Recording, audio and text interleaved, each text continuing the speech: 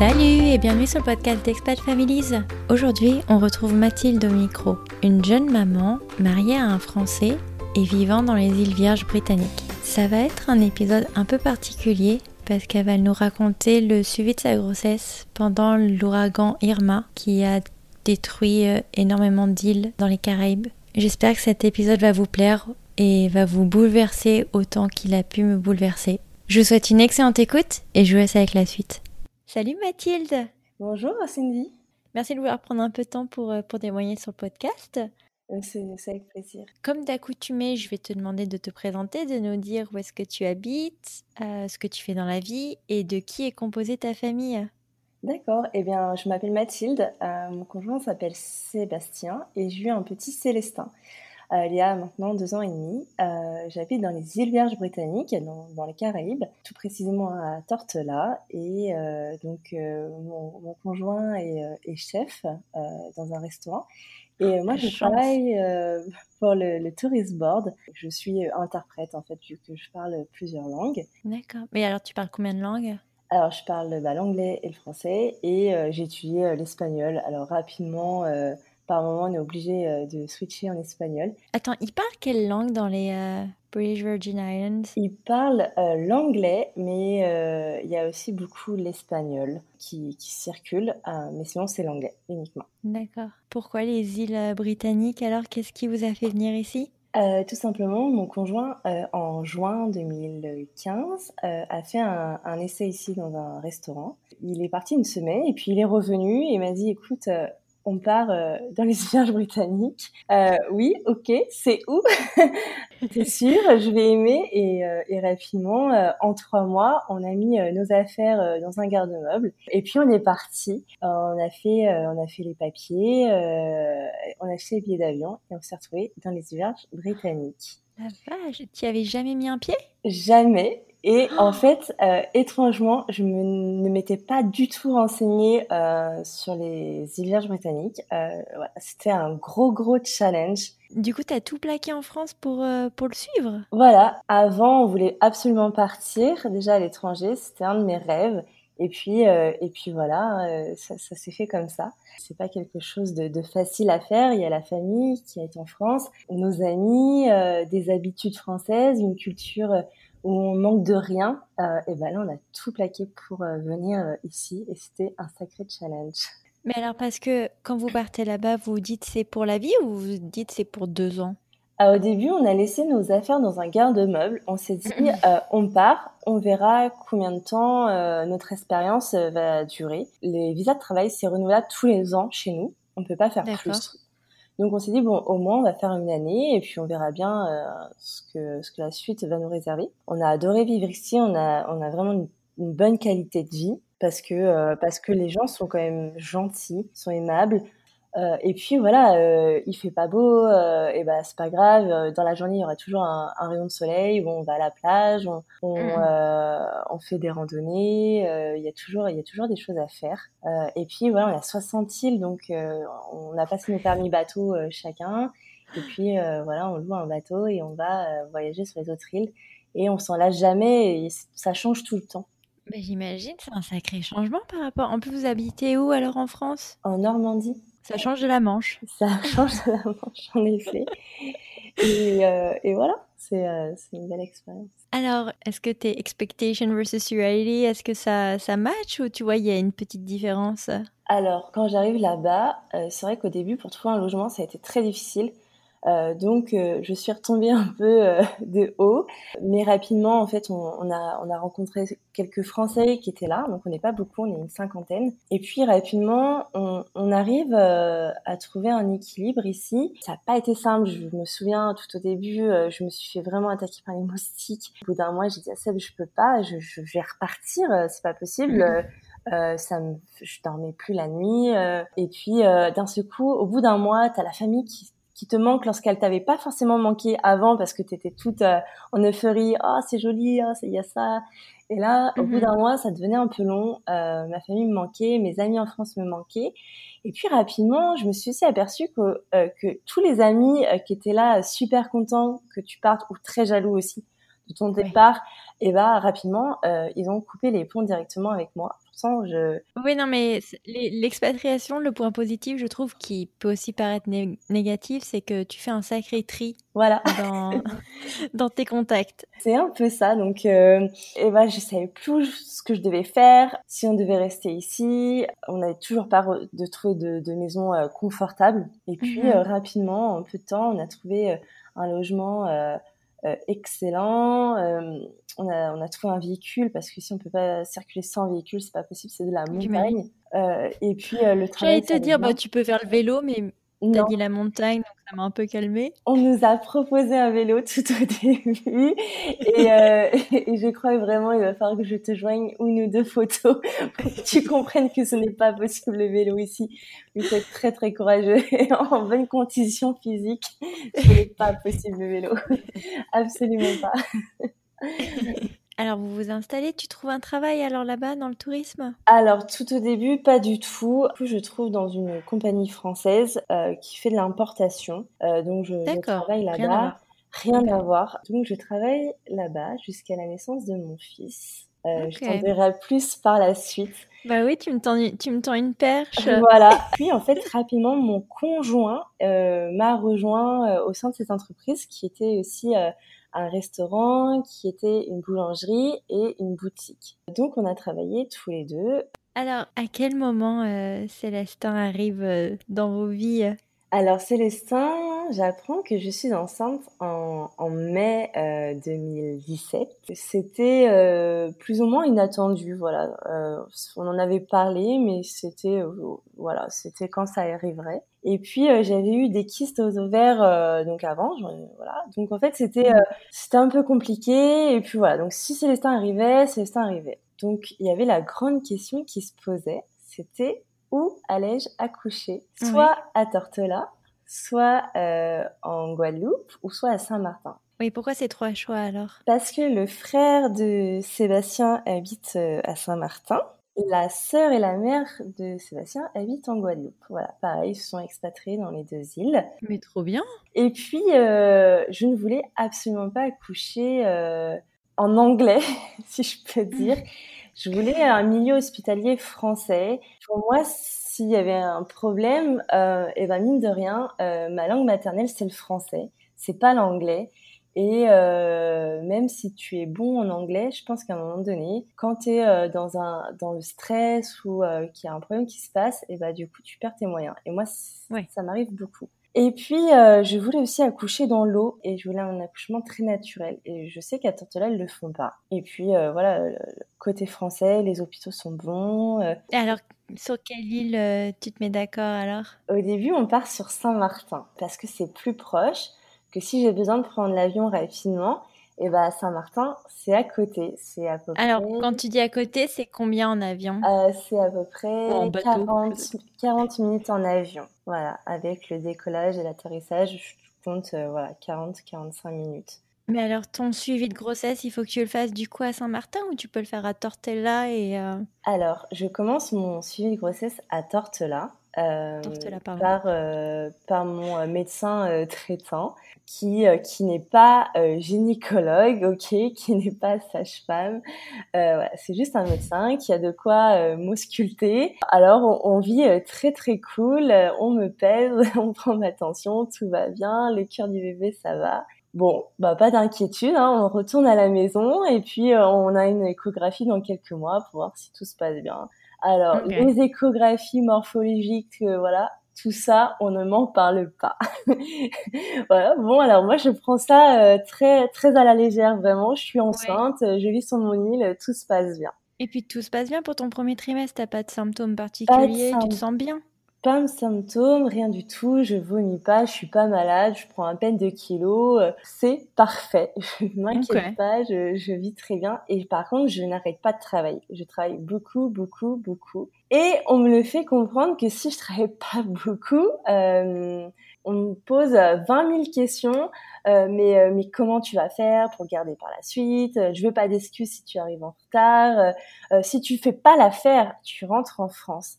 Et en fait, tout ça, j'étais victime de ça déjà mon premier trimestre, à peine l'avoir annoncé. Mais tu l'as annoncé à combien de mois à ton employeur que tu étais enceinte? Au bout du 3e mois. à partir du moment où ça commençait un peu à se voir, j'ai Oui. préféré le dire aussitôt que d'attendre, voilà. Et à la suite de ça, ton employeur te faisait sous-entendre que ça le dérangeait manifestement? Je pense pas que ça le dérangeait, je sais pas trop, mais en tout cas, voilà, il fallait pas que j'arrive en retard, si mon enfant, était là et en plus je commençais tôt, je commençais à 6 heures du matin. Donc c'était toute une logistique que je devais commencer, à approcher. C'était un stress supplémentaire, d'être enceinte. Par moments, il me l'a fait regretter, voilà. En dehors du fait d'avoir un employeur qui paraît un peu, non professionnel et injuste, comment se passe alors ton 2e trimestre? Alors, je décide de partir à Saint-Martin en août. D'une parce que on avait envie de vacances, donc on est parti 15 jours à mon souvenir. Et vu que mon premier choix était d'accoucher à Saint-Martin, je me suis dit autant qu'on commence à pourquoi pas me faire suivre par un gynécologue du coup professionnel. Et puis donc j'arrive dans un des meilleurs gynécologues de Saint-Martin, qui malheureusement était très très sec, c'était froid, Manque de bienveillance et de tact. voilà, tout à fait, Ouais. qui déjà m'accueille en me disant ça va, t'as pas trop grossi, lorsqu'il ne m'avait Très jamais vu. sympa. Et puis donc il commence à faire l'échographie et là il faut préciser que avec Sébastien nous voulions une fille. Voilà, il y a des mamans qui sont comme ça, c'était une fille. Ouais. Et lors de l'échographie, eh bien, il nous fait voir une tache blanche située dans le cœur de notre bébé. C'est du calcaire qui est situé dans son cœur. Et là, il nous dit rapidement que si le calcaire ne s'en va pas avant la naissance de l'enfant, arrivé donc à la naissance, il sera aussitôt pris en charge et il y aura une opération à faire pour retirer le calcaire dans son cœur. Oh. Il nous dit ça comme ça, bon. Et là, il nous rajoute, et en plus, je pense que c'est aussi un risque de trisomie, donc votre enfant est sans doute trisomique. Et donc il a rajouté ça après, et il m'a rajouté, et puis bon bah là je vois bien, hein, c'est un garçon. Oh, et là j'ai regardé mon mari, et là j'ai les larmes qui ont coulé. On Bah, tu m'apprend que m'étonnes. mon fils donc est sans doute trisomique, que c'est un garçon, et en plus qu'il a du calcaire au cœur, et qu'il va falloir qu'il soit opéré. Et là, je me rhabille et donc il me dit, il va falloir absolument faire un test de la trisomie un peu plus Ouais. poussé que j'avais pas du tout fait au préalable, du coup, à Tortola. Et quand je sors de cette pièce, je me souviens même pas, en fait, du visage qu'il a. Je me souviens pas d'avoir quitté cette pièce, ni d'avoir quitté, le cabinet. Vraiment, je suis complètement, je suis dévastée, en fait. Voilà, je suis dévastée, Ouais. je suis loin de ma famille. Puis et là je me dis mais comment on va faire? Comment on va faire? On habite à Tortola, on travaille beaucoup, on va devoir gérer un enfant qui est trisomique avec une opération du cœur, il va falloir partir, c'est impossible qu'elle se fasse à Tortola. Voilà, il y avait Ouais. plein de scénarios qui se faisaient dans ma tête. Qu'est-ce qui te vient en tête directement à l'annonce Euh, de ce cas? Tu veux rentrer directement en France? non, pas du tout. Je me dis il faut absolument déjà le faire le test de la trisomie. Oui. Et puis, Ouais, ouais. on va pas lâcher tout parce que mon enfant sera peut-être trisomique. Peut-être, je dis bien peut-être. Oui. Donc, on décide de repartir à Tortola. Mais à aucun moment, j'ai pensé vouloir rentrer en France. Et à aucun moment donné, j'ai pensé à devoir me faire avorter. Et donc, rapidement, en fait, on repart à Tortola. Et là, je fais ce fameux test de la trisomie qui sera envoyé aux États-Unis parce qu'ici, ils le font pas, voilà. Ils pouvaient pas le faire directement pendant le même rendez-vous, le médecin que tu es allé voir du coup à Alors, Saint-Martin? une deuxième chose, c'est qu'en fait, je ne bénéficie plus de la sécurité sociale française vu Oui. que je suis expatriée depuis 5 ans. Oui. Donc, je suis sous le régime des expatriés. Et donc, en fait, tous les rendez-vous que j'ai eus, j'ai payé de ma De ta poche. poche. Et en Ouais, fait, ouais. ce test-là, il coûtait plus de 700 euros. Et donc, il est hors des questions que je paye plus de Oui. 700, en sachant qu'il va falloir aussi que j'attende les résultats. Donc, je préférais directement rentrer chez moi. J'ai payé une faible partie, mais c'était pas cette somme-là. Et donc, c'est parti aux États-Unis. Et tu reçois les résultats ou? Et ben non, pas du tout. En fait, je recevrai jamais les résultats. Parce que il s'est passé quelque chose qui a complètement chamboulé notre vie. On a été victime de l'ouragan Irma en septembre 2017, qui a complètement impacté, ravagé l'île. Donc j'étais enceinte de 5 mois, donc on était chez nous. J'étais inquiète, mais je relativise énormément et je me dis que voilà, ça va aller, je suis bien entourée et puis tout va rouler. Parce que comment ça se passe avant l'ouragan? Parce que j'imagine quand même que la météo vous le dit. Enfin, je veux dire, Alors il oui, l'annonce en tout cas qu'il y a un risque d'ouragan qui est en train d'arriver sur les îles. Alors oui, bien sûr, on a été prévenus à l'avance qu'un ouragan, au début, à partir du moment où il quitte le Cap-Vert, selon la trajectoire, il allait au début plus ou moins sur la Guadeloupe. Au final, il est remonté et en fait, il a traversé Saint-Martin. À partir du moment où il a passé Saint-Martin, il s'est encore amplifié, donc il a ravagé bien Saint-Martin. Alors, quand il est passé sur nous, c'est aussi catastrophique. Le problème, c'est qu'en fait, on nous a coupé donc l'électricité un jour avant l'ouragan. Donc, on était limité niveau communication. Je me souviendrai toujours avoir mon père qui me dit Mathilde, protège-toi, fais attention, ce qui arrive sur toi, c'est un monstre. Tout le monde vraiment relativisait à tort là. Ils avaient rarement eu un ouragan aussi intense qui passe dessus parce qu'on est vraiment protégé avec les autres îles qui nous entourent. Bon, voilà, nous on habite dans une maison avec plusieurs appartements en haut de la montagne. Mon voisin me ramène un pack d'eau le soir. Ma propriétaire nous donne un petit peu de scotch pour mettre sur nos carreaux. Pas de rideau anticyclonique. Vraiment tout va bien, voilà, on fait notre petite vie tranquillement. Sauf qu'au final, le lendemain matin, tôt au matin, les feuilles, donc on était dehors et il y avait un silence. Ce silence est inoubliable. Je n'ai jamais entendu Tortola aussi silencieux. Et d'un seul coup, on commençait à voir des feuilles tomber du ciel. Il y avait quasiment pas de vent, mais les feuilles tombaient du ciel. Plus on avance dans la matinée et plus le vent commence à souffler. Donc là, on commence à rentrer. Voilà, chez nous, rien n'est protégé. Hein. Vraiment, mon PC est toujours à la même place, sur la table. Mon appareil photo prêt à dégainer pour prendre une photo. Je regarde par la fenêtre. Sébastien me dit, écoute Mathilde, arrête de regarder par la fenêtre. Le vent souffle de plus en plus. Je lui dis, écoute, ça va. Et puis, plus on avance et plus mes oreilles commencent vraiment à me faire mal. La pression est intense. Et à un moment donné, tout s'arrête. Le calme plat. On était dans le cœur de l'ouragan. Et donc là, en fait, on sort de chez nous et on voit en fait les maisons déjà bien détruites pour certaines, des véhicules complètement qui ont roulé dans la montagne. On commence à voir quasiment plus de verdure. Des arbres déjà en plein milieu de la route, les poteaux électriques sont déjà quasiment tous tombés. Et pourtant, on s'est dit, bon, bah, ça va, vraiment, nous, l'appart, ça va. Sauf qu'en fait, nos voisins avaient déjà plus de fenêtres. Donc, ils se sont réfugiés chez ma propriétaire qui est au-dessus. On rentre parce qu'au bout de 20 minutes, en fait, la deuxième partie de l'ouragan arrive. Donc, on n'a pas plus de 20 minutes. Et donc, je dis à Seb, écoute, on va se faire une fondue. Voilà, femme enceinte qui invite une fondue. Très français, c'est le moment. C'est le moment idéal. Et là, d'un seul coup, la porte de ma chambre claque. Là, je vois de l'eau arriver en dessous, des morceaux de verre. Et là, je dis Seb, j'ai mes bijoux. Et en fait, il a voulu ouvrir la porte, il a jamais réussi. Mon petit chien s'est enfui dans la cuisine. Et là, d'un coup, la baie vitrée avec du béton tout autour s'effondre. Moi, je suis propulsée dans la chambre de mon fils. J'ai la tête qui a touché le sol. J'ai vu la mort. Vraiment, Cindy, je sais même pas comment je m'en suis sortie ce jour-là.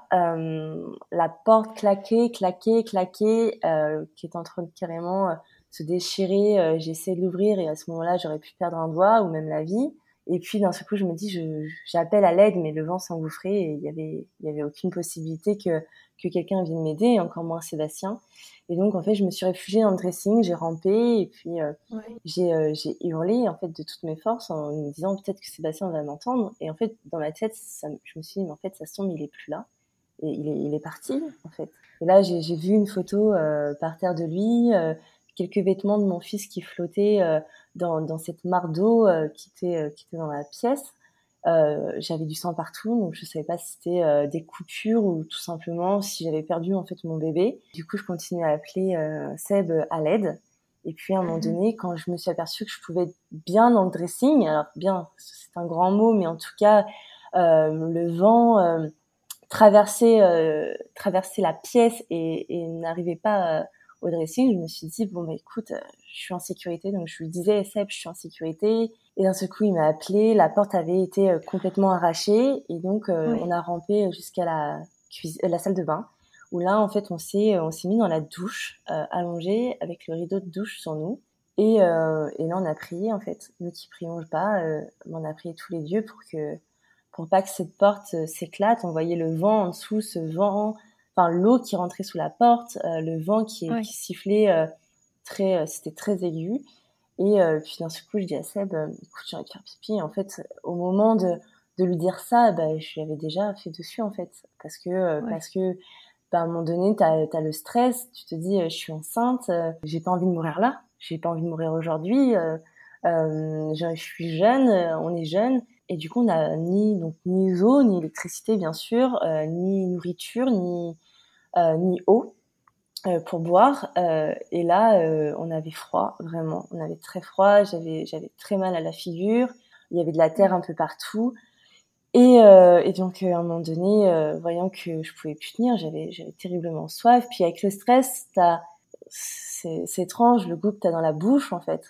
Donc en fait, il a pris un risque énorme. Il a réouvert cette porte dans la nuit. Je pourrais même pas te dire à quelle heure il était. Il a traversé tout cet appartement qui avait plus du tout de fenêtre, tout était explosé pour aller chercher de l'eau. Et moi, la première chose, je lui dis, il reste quoi? Et là, il me dit, il reste plus rien. Le moindre peu de choses qui restait, c'était détruit ou rempli d'eau. Et puis donc en fait, il arrive à récupérer un matelas, donc le fameux matelas qui était dans la chambre de Célestin. On a pu l'installer plus ou moins il était trempé, mais en fait, on pouvait au moins s'allonger un peu dessus pour finir la nuit. Et puis d'un seul coup, on a entendu le calme qui revient, et donc on sort. Et là, moi, ça a été la chute. Hein. J'avais tout fait ramener de France, et donc j'avais tout perdu en un instant, quoi. Les photos, les affaires pour mon bébé que je venais d'acheter la semaine quasiment d'avant quand j'étais à Saint-Martin. J'ai tout perdu en fait. Et ça te déchire le cœur. Et puis quand on sort dehors, c'était plus torte là. Hein. Il y avait plus rien. Il y avait des gens qui déambulaient comme ça dans les rues. On pouvait plus passer en voiture. Des maisons complètement ravagées. Il restait que la dalle. Alors oui, on va nous dire, mais il y avait des constructions qui n'étaient pas anticycloniques. Oui, il y a des gens qui n'avaient pas de rideaux anticycloniques. Mais malheureusement, il y a même des gens qui avaient des rideaux où ils se sont envolés. L'ouragan a été d'une catégorie tellement forte, il y avait tellement de tornades dedans que voilà, l'île, elle a été complètement pulvérisée. On a été sur notre lieu de travail pour voir comment c'était. Peut-être aussi parce que ça nous rassurait en fait d'aller dans un endroit qu'on connaissait. Le lieu de travail en lui-même, la bâtisse ça allait à l'intérieur. Et puis en fait, plus on avançait dans la ville et plus on s'apercevait que c'était un tas de ruines. On voyait des gens traverser qui étaient en sang. On voyait des gens qui avaient complètement tout perdu. On pouvait plus circuler en voiture, donc on marchait on a tout fait à pied. On a dû enjamber des tôles, on a dû enjamber des cadavres d'animaux. En général, la population a été vraiment très solidaire. On n'a pas été... Donc, il y a eu des pillages, certes, mais l'armée anglaise est rapidement arrivée sur l'île, donc elle a fait maintenir l'ordre. On s'est jamais senti trop en insécurité, vraiment, ça a été... le point vraiment positif. Après tout ça, on est remonté à la maison et on s'est dit, on n'a pas le choix, il faut absolument tout nettoyer. Il faut virer tout dehors, tous les débris, tout ce qui restait de chez nous, il faut virer dehors. Parce que tout simplement, l'eau est restée stagnée dans la maison. Donc, Oui, donc rapidement, t'as la c'est moisissure qui arrive. la moisissure, les maladies. Je suis enceinte, il y a les rats, il y a les animaux qui vont arriver. Donc, c'était pas possible. Et donc, là, on a pris le peu de matériel qui nous restait et on a tout nettoyé. Donc, notre chambre, il y avait vraiment plus rien. On avait quasiment plus de vêtements. Et je crois qu'il nous restait notre canapé. Notre cuisine, ça a été en soi parce que tout a été plutôt ou moins protégé dans nos meubles. Mais le reste, la chambre de Célestin, on a tout perdu. Les vêtements, c'était pareil. Comment tu réagis par rapport à ça? Tu te dis, bon, bah, c'est matériel, j'ai mon bébé, j'ai mon mari, tout se passe bien? Au début, non, pas du tout. Je me suis pas dit, oh, c'est que du matériel. Je vais pas dire très matérialiste, mais j'aime bien m'acheter des belles choses. Et du coup, on m'a toujours appris, étant jeune, à faire toujours attention à son matériel. Et donc, voilà. Et puis en fait, je l'avais ramené de France aussi. Donc, au fur et à mesure des années, j'avais acheté au fur et à mesure tout.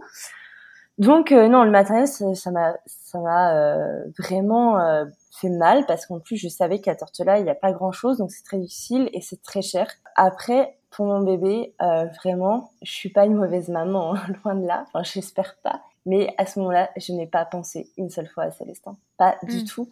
En fait, il y avait tellement d'autres choses. Déjà, ma propre survie, notre propre survie, qui passe au-dessus de tout, en fait. Se trouver à manger, pouvoir dormir le soir, trouver de l'eau, pour pas qu'on vienne nous piler le reste. Oui, t'en reviens à tes besoins primaires, là, voilà. Clairement. Et en fait, je savais que j'étais enceinte. Physiquement, en fait, mon bébé est vraiment rentré en moi. Hein. J'avais quasiment pas de ventre. Alors, les spécialistes diront que voilà, psychologiquement, je pense que je me suis mise en autodéfense. Et mon enfant, en fait, est resté bien protégé. Hein. Ouais, c'est incroyable de quoi le corps est capable. Est capable de faire, ouais. C'est magique, ça. C'était fabuleux. Alors, vous nettoyez tout l'appartement, ça vous prend combien de temps d'essayer de cleaner tout et d'essayer de reprendre un minimum de Alors, vie on nettoie quasiment tous les jours. On fait sécher les peu de vêtements qu'on a, ça nous a pris aussi beaucoup de travail. Faire sécher, secouer pour éviter que, déjà pour l'odeur, parce que l'odeur est insupportable vraiment. Et puis, on arrive, quelques jours après, je pourrais absolument pas te dire le nombre de jours, mais on arrive à avoir une amie à moi qui habite ici, qui est délocalisée avec son entreprise aux îles Caïmans et qui arrive à nous contacter. La seule et unique personne qui a réussi à nous contacter. On voit avec elle et elle est magique. À l'heure d'aujourd'hui, je sais pas comment je pourrais la remercier, mais elle a réussi, après avoir donc tout nettoyé, tout organisé, pris un vol pour Porto Rico. Voilà. Donc, on est resté 2 nuits et après on est parti pour la Guadeloupe parce que forcément Saint-Martin avait été touché. Donc en fait on a été se réfugier chez la mère et la sœur de Sébastien. C'était combien de temps après l'ouragan, ça? Je crois que c'était 8 jours après. Quand même, hein, 8 jours 8 jours où là on a dormi. Essayer de tirer l'eau hors de la maison et tout, ça doit être fastidieux, quoi. Voilà, donc après 2 nuits à l'hôtel où là je n'ai jamais autant apprécié un hôtel de toute ma vie avec une bonne douche chaude. Et, oh là, j'imagine pas la douche chaude. Et un rasoir et l'après-shampoing, Oh la c'était vache. vraiment du luxe. Je crois que j'ai jamais autant sauté dans un lit de joie. Et donc rapidement on repart pour la Guadeloupe après donc ces 2 jours. Et donc arrivé là-bas, c'est déstabilisant. Soulagée? Alors oui, comment? soulagée parce qu'on a de l'eau, parce qu'on a la famille de celle qui est là, mais très inquiète en fait. Hein. On était inquiets de se dire bon, on a laissé Tortola, on a laissé notre maison, le peu de choses qui nous restent. Financièrement, mine de rien, de devoir repartir encore lorsqu'on venait de revenir avec Saint-Martin. Oui, c'est un coup vraiment. Puis voilà, je suis pas là, je suis pas chez moi, je suis perturbée. Hein, le moindre coup de vent, ça va pas. J'en fais des cauchemars la nuit. Et en plus, on a eu Maria. Et oui, le deuxième ouragan qui passe sur la Guadeloupe pendant qu'on était là-bas. Et là, en fait, étrangement. Voilà, Maria n'a pas fait de catastrophe, peut-être un peu à toucher la basse terre, à mon souvenir, mais c'était rien par rapport à ce qu'on a vécu. Alors tout le monde était en alerte, et en fait nous on a vraiment relativisé Maria parce que pour nous, mais vaut mieux. il vaut mieux se mettre en alerte que revivre une expérience comme ça. Voilà, quoi. revivre. Tu as 8 tout à jours fait raison. d'écart. Et là, on s'est dit, mais c'est pas possible, ma sœur qui m'envoie un message en disant, mais Mathilde, tu absorbes les ouragans. Et puis, rapidement, Tortola nous manque, plus que tout.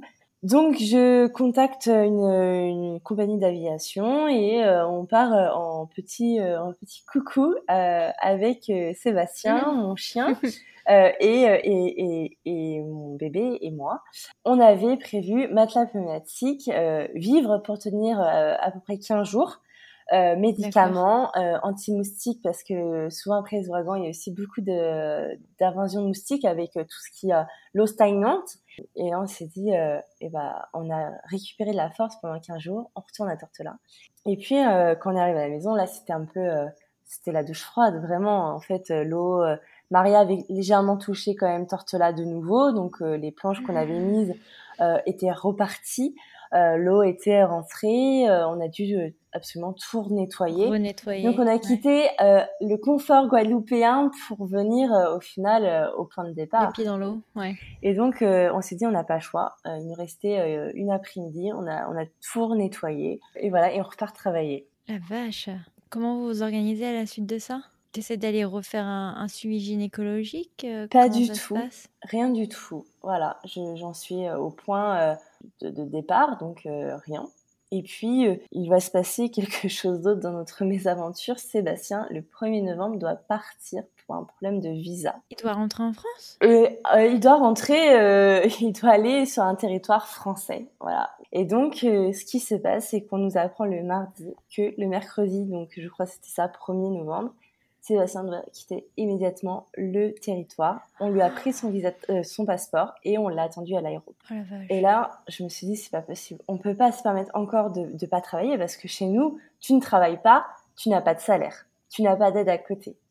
Donc, ça veut dire que toutes les semaines perdues déjà pendant l'ouragan, donc voilà, tout ça, t'es pas rémunéré. Donc, il était hors de question que je parte avec lui.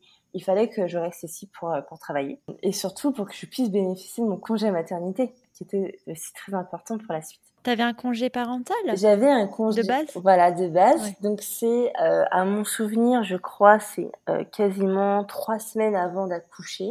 Et après, j'ai 3 mois. Donc ça, c'était en théorie avant l'ouragan. C'était en théorie avant l'ouragan. Voilà. Alors, qu'est-ce qui se passe une fois que Sébastien doit quitter l'île? Comment toi, tu t'organises? Alors là, du coup, je dois être forte, je dois repousser mes limites et je dois me battre en fait. Donc, je continue à vivre à la maison. Donc, on a reçu un générateur de notre ami qui avait commandé des îles Caïmans, donc qui est arrivé à Tortola. C'est un générateur manuel, donc j'ai tous les jours, quand je voulais de l'électricité chez moi, au moins pour un frigo, pour charger mon téléphone, voilà. Donc je démarrais ce générateur. Pour l'eau, c'était de l'eau froide, l'eau gelée. Je commençais vraiment à avoir des contractions. Plus les jours avançaient et plus je trouvais ça vraiment dur. Et puis j'étais seule en fait. T'as combien de mois de grossesse surtout là en j'arrivais novembre à mon quasiment 7e mois. Mais j'ai eu une amie, mon amie des îles Caïmans qui est arrivée en cours de route et qui est venue passer une petite semaine trop bien. Chez moi parce qu'elle avait aussi fait don de sa maison pour des gens. Donc du coup c'était cool, on était restées toutes les deux. C'est génial. Elle a pu t'aider, je pense, mentalement et physiquement, quoi. Ouais, c'est ça. Alors, physiquement, c'était un peu marrant parce qu'on a toujours eu des problèmes avec le générateur. On a appelé mon conjoint à distance comment faire pour nettoyer les bougies. C'est une petite anecdote assez sympa. Je me suis même pris un photo derrière sur la voiture. J'ai dû appeler Seb à distance. Ouais, j'ai vraiment... cassé la voiture. Ouais, c'était ça. C'était dur, vraiment. J'en rigole aujourd'hui, mais... j'ai beaucoup craqué, j'ai appelé Seb en pleurs en me disant mais qu'est-ce que je fais là? Et en fait, pas un seul moment, je me suis dit mais pourquoi je suis là? Je suis enceinte de 7 mois, je dois vivre tout ça. Je pense qu'au fond, je me disais mais je suis pas enceinte, c'est pas possible. Et vraiment, j'étais envieuse des femmes enceintes de mon alentour ou en France ou dans les autres pays qui a tout ce confort-là. J'étais vraiment envieuse. Je les détestais. Et par moments, je me suis dit, mais pourquoi elles ont tout et moi, j'ai rien. Et moi, j'ai pas ma famille. Et moi, je vis une grossesse de merde. Et ouais, j'en ai vraiment voulu à tout le monde. Après, c'est comme ça m'a vraiment renforcée. Mais je regrette de pas avoir assez aimé mon bébé à ce moment-là, en fait. Mais je pense que tu avais besoin de te retrouver sur tes besoins primitifs, quoi. C'est ça, tu te mets en pilote auto, quoi. Voilà, c'était ça, Donc, ces journées. Et en fait, j'ai vraiment peur de les oublier. Et plus j'avance, et plus je me dis, mais j'oublie des morceaux. Et je demande à Seb, je me dis, Seb, tu te souviens de cette journée? Comment elle s'est passée?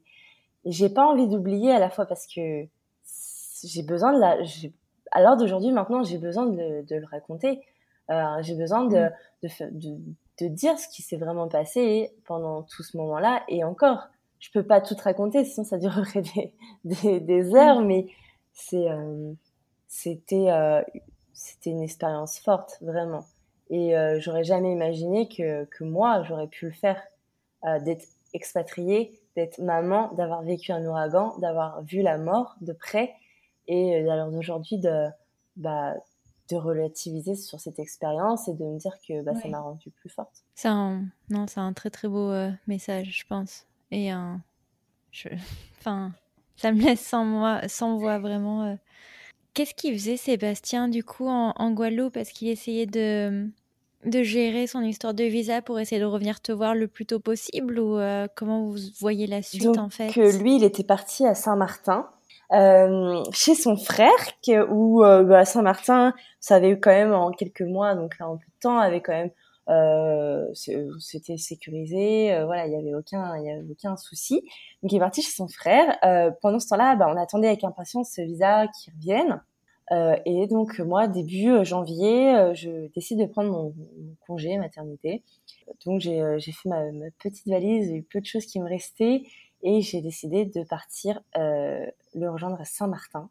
Et là, c'était pas possible en fait. Je pouvais pas accoucher là-bas parce que l'île, déjà, il y avait pas non plus grand-chose qui était réouvert. L'hôpital, c'était pas possible. Et je me voyais du coup plus du tout accoucher là-bas.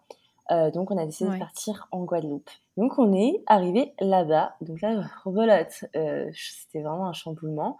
J'étais pas très grosse quand je suis arrivée, enfin j'avais pas beaucoup de ventre. Et rapidement arrivée en Guadeloupe, hop, mon ventre a commencé à reprendre des formes.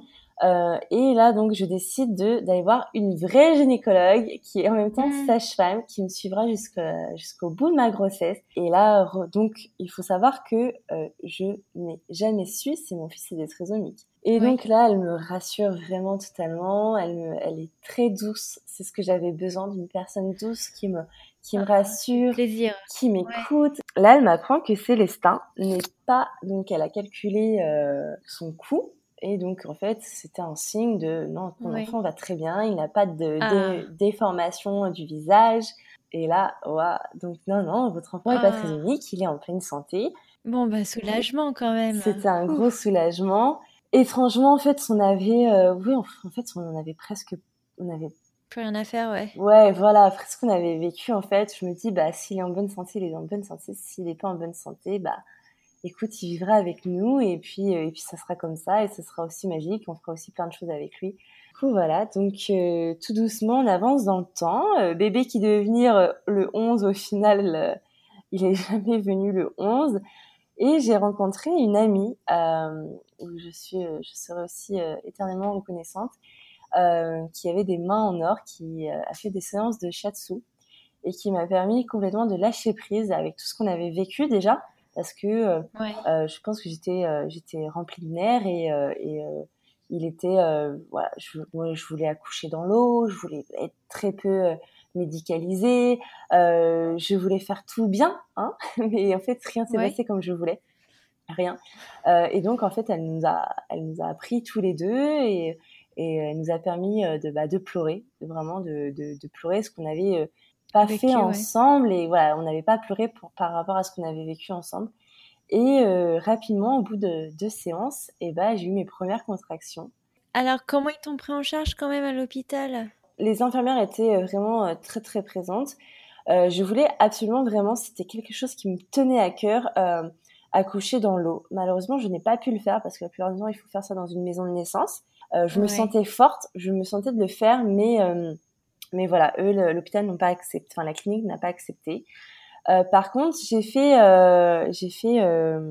des vœux pour mon accouchement, et à ce moment-là, j'ai demandé à accoucher donc pas médicalisée, si c'est possible sans péridurale, à moins que je suis vraiment en détresse et que mon enfant ne va pas bien et que là il y a besoin.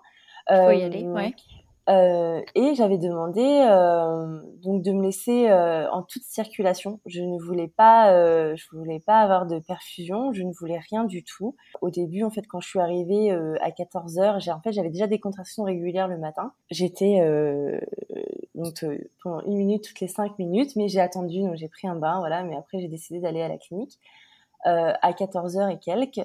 Et en fait, j'ai un gynécologue, donc le premier qui m'a pris en main et qui a fait un acte qui est pas digne d'un gynécologue, avec des propos racistes, et ça m'a complètement chamboulée. Et du coup, les autres sages-femmes sont aperçues et ont été présentes de l'acte qu'il a fait. Comment elles te prennent en charge du coup à la suite de ça, les sages-femmes? Du coup, elles me mettent donc dans une chambre. Malheureusement, il y avait trop d'accouchements, en tout cas trop d'accouchements prévus. Donc en fait, je me retrouve avec une dame à côté de moi dans la chambre. Je devais avoir une chambre à moi toute seule. Et en fait, c'était excellent d'avoir une maman à côté de moi. Je pense que tu vis différemment tes premières contractions. Mais attends, tu veux me dire, elle était en train de pousser en même temps que toi? Non, elle était au début quand j'étais avec la morphine. Quand j'étais avec la morphine, elle était à côté de moi. Elle avait déjà accouché d'une petite fille. Vous étiez toutes les deux à pousser. Ça aurait été vraiment rigolo, je crois. Et du coup, voilà, elles sont donc j'étais là avec ma morphine, et puis vers 7h, j'ai dit bon, écoutez, moi je vais marcher dehors. Donc je suis sortie. C'est ma prise en photo, c'était horrible. J'étais complètement défoncée par la morphine. Je sais même pas comment je me rappelle d'avoir marché. Et t'avais pas demandé la péri? Non. Vu que t'avais vachement mal. J'ai pas demandé la péri. Je ne voulais pas de péridurale. Je ne voulais absolument pas. Mais attends. T'es une combattante, un truc de malade. Et donc, vers 8h, je dis à Seb, bon, écoute, moi, j'ai envie de me mettre dans l'eau. Donc, je demande, j'ai écouté, là, j'ai fait ma petite marche, j'ai envie d'aller dans l'eau. Donc, elles m'ont mise, donc, j'avais ramené un iPad, donc, ça m'a mis la musique.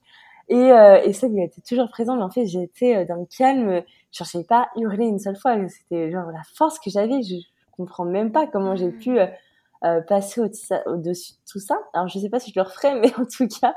Et puis, donc, j'étais dans le bain, voilà, tranquille. Et puis, à un moment donné, en fait, la douleur qui m'avait fait subir avant reprenait vraiment. C'était même pas les contractions, c'était vraiment ce qui m'avait fait. Et donc, vers 11h, j'ai demandé une péridurale. Voilà, j'ai dit, bon, écoute, là, je veux bien faire ma guerrière, mais à un moment donné, j'ai assez souffert depuis tout ce temps. Je demande la péridurale. Et en fait, j'avais pas perdu les os encore. Et avant de mettre ma péridurale, j'étais à 7 centimètres, voilà. Et donc, ils m'ont fait la péridurale. Et en fait, quelques minutes après, en fait, à 11h56, je crois, je dis à Seb, la tête sort. Et en effet, donc la poche n'était pas encore percée. Elle m'a percé la poche. Donc j'étais sur le côté, elle m'a remise correctement. Et puis j'ai poussé 2 fois à peine, et Célestin, il est sorti. Trop la chance. Et voilà, en Trop fait, bien. il est sorti comme une lettre à la poste, vraiment, c'est l'expression. Et il a pas pleuré. Alors moi, je dis, mais pourquoi mon bébé il pleure pas? Elle me dit, tu veux que je te le fasse pleurer? Je dis, non, c'est bon. Ça va aller, il était ça va aller, tout beau, voilà, les grands yeux ouverts. Et voilà, après, elle m'a redonné Célestin. Et puis après, nous a laissé jusqu'à 3h. C'était un beau accouchement. Je le ferais, si c'était comme ça, oui, je le ferais sans problème, il y a aucun souci. Et puis voilà, puis après on rentre au bout de 3 jours chez la maman de Seb. Seb, peu de temps après, je crois 5 jours, son visa de travail arrive enfin, donc au bout de 3 mois en fait, parce qu'il était parti début novembre. Et donc là, il part quasiment aussitôt à Tortola. Et donc il me laisse avec sa maman et sa sœur. On a fait le petit passeport. Il a fait donc pas ses vaccins parce que je suis partie avant, du coup les vaccins du premier mois. Ouais. Mais du coup, un petit contrôle rapidement et puis on a pris 2 billets d'avion et on est reparti à Tortola avec Célestin. Alors, comment ça se passe le retour à la maison? Parce que j'imagine que ça devait être toujours un peu en désordre et un peu cassé, non? Alors, ce qui s'est passé, c'est que quand je suis arrivée en Guadeloupe, après l'ouragan, j'avais donc échangé avec ma sœur qui a organisé un conteneur avec l'aide des amis et de la famille. Voilà, ils nous avaient fait une cagnotte. Trop chouette. C'est super gentil, c'est super chouette. Ouais. Parce que, enfin voilà, là c'était une situation où en plus on avait déjà tout acheté. Il fallait racheter et enfin voilà, on ne savait pas comment on allait faire. Et donc en fait, ma sœur m'a demandé ce que je souhaitais en fait sur Ikea. Donc on a pris Ikea, on n'a pas cherché. On s'est dit, hop, sur une boutique, on va trouver notre bonheur. Au moins il y a une livraison. Hop, ils vont directement envoyer au conteneur vu que moi je travaille dans l'importation. Donc ma sœur, hop, elle a tout commandé. Elle a directement été dans les bureaux d'Ikea. Elle a tout fait parce que là c'était une grosse commande quand même. Il fallait racheter une maison complète. Elle est top, ta sœur. Ouais, elle est super top. Elle a donc tout mis sur le Havre et puis le conteneur il est arrivé, je crois, fin décembre. Et donc en fait quand Seb est revenu, donc il a récupéré tous les meubles et avant que j'arrive, il a tout monté, voilà. Il a renettoyé. Mais t'as une sœur et un mec au top. Ouais, c'est ça. Et puis donc du coup Seb il a tout nettoyé et puis il a monté tout pour au moins qu'on puisse arriver tranquillement dans de bonnes conditions quand même et une bonne qualité d'hygiène parce que ça reste un nourrisson qui n'était surtout pas vacciné. Pas vacciné, ouais. Et puis par contre, on n'avait toujours pas de fenêtre, que ce soit dans notre chambre, dans la chambre de Célestin, dans notre salon, enfin voilà, il n'y avait rien, c'était du bois. Et quand ma propriétaire elle a su qu'on arrivait avec le bébé, rapidement, je crois que c'était quelques jours avant, je crois que même pas, parce que quand je suis arrivée, le monsieur était en train de mettre la deuxième fenêtre, et donc elle a remis des fenêtres au moins pour la chambre de Célestin, et j'en serais infiniment reconnaissante. Alors, comment tu te sens du coup? Quel est ton état d'esprit quand tu rentres à la maison avec Célestin? T'es soulagée? T'es triste? Tu te sens comment? Oui, je suis super contente de retrouver Sébastien déjà. De me retrouver en famille parce que au final on n'avait jamais vécu de moments en famille et puis Tortola me manque vraiment définitivement, j'aime vraiment vivre ici et voilà, j'avais besoin de retrouver ma tranquillité, j'avais envie de prendre le bateau, enfin un des bateaux, de partir en mer avec Célestin, l'emmener à la plage, de le faire voir à nos amis ici qui sont devenus aussi notre famille. Donc j'étais vraiment heureuse de rentrer à la maison, mais c'était dur, vraiment. Parce que en fait, tout simplement, il faut savoir que j'ai perdu mon travail le jour 2 de la naissance de Célestin. Donc c'est un licenciement économique? Alors du coup, ça s'est pas passé comme ça en fait, du fait que j'ai un visa de travail, donc mon visa de travail a été maintenu et j'étais en congé maternité. Mais voilà, on m'a dit de pas revenir. En fait, on voulait que je revienne aussitôt après la naissance de mon fils. Malheureusement, c'était pas possible. Je n'avais pas d'une envie. De deux, vu les conditions, voilà, c'était ça va. pas possible. Voilà. Ça va les gars, merci, non merci. Voilà. Mais ils ont pu maintenir ton visa de travail? Donc, vu que j'étais quand même en bon accord, j'ai demandé à qu'on maintienne mon visa de travail pour éviter que je dois quitter le territoire. Donc, ça a été accordé. Donc, jusqu'à décembre 2018 où là j'étais rembauchée donc par le gouvernement pour faire du tourisme. Voilà. Trop bien. Et tout. Et donc voilà. Ok. Alors aujourd'hui, comment ça va tous les trois? Ma famille va bien. Célestin est un petit garçon en bonne santé, tout va bien. En pleine santé, qui a un très bon caractère, qui détruit tout comme Irma. Voilà, il est en pleine forme. Sébastien, il va aussi très bien. Je vais très bien. Après, il faut pas croire que c'est derrière nous et qu'on n'a pas de... On a peur par moment quand le vent souffle trop fort, quand on entend un verre qui se casse. On sera toujours psychologiquement, je veux dire, perturbé. Imprégné, ouais. Parce que c'est quelque chose qui nous a marqué. Est-ce que je resterai là? Je sais pas. Pour le moment, j'aime vivre ici, donc je pense qu'on restera encore quelques années. Mais on a plein de projets qu'on a envie que ça se réalise vraiment. Ça sera sur une autre destination. Pour le moment, les îles Vierges, c'est la maison de Célestin. Je peux pas dire que Célestin, c'est un expat. Célestin, c'est sa maison ici. Si je le délocalise, ça sera un expatrié. Mais ses copains sont ici. Sa vie, il est ici. Il a toujours connu ça. Donc voilà, je vais bien. Alors, mais qu'est-ce que tu tires de cette expérience, alors de l'ouragan, de cette grossesse, de tout ça? Je pense que cette expérience, elle m'a fait réaliser vraiment de la chance qu'ont les gens dans les autres pays alentours, et je vais prendre plus précisément la France parce que je suis française. On a tout à portée de main.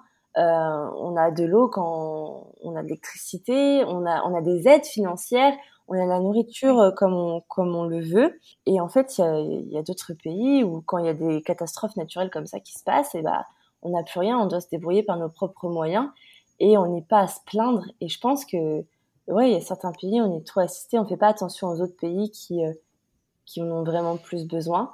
Après, je pense que ça m'a permis de réaliser que j'étais forte, que j'avais un bon caractère, que la vie, elle peut filer à une vitesse grand V. Bah, tu m'étonnes. Tu dois avoir un mental d'acier maintenant, quoi. Je sais pas si je l'ai vraiment d'acier parce que apparemment je craque, mais je me dis qu'on a vécu ça et on est toujours ensemble et par moments, en fait, c'est le dialogue. Et on parle tout le temps. En fait, la clé de notre couple, c'est ça, c'est on doit parler. Et quand tu t'expatries, en fait, on est tous les deux. Si moi je vais pas bien, il faut que il me lève et lui quand il va pas bien, il faut que moi je lève. Et en fait, c'est ça qui fait la force de notre couple. En fait, c'est d'être expatrié, vraiment. Ça, on est ensemble, on est soudés et je vais apprendre aussi toutes ces valeurs à mon fils. Je vais lui apprendre aussi que la vie, elle est pas gagnée et puis on n'a pas tout ce qu'on veut comme ça en claquant des doigts. Il a des parents bien courageux, donc je pense que ça va aller quand même. Ouais, je pense que ça va aller.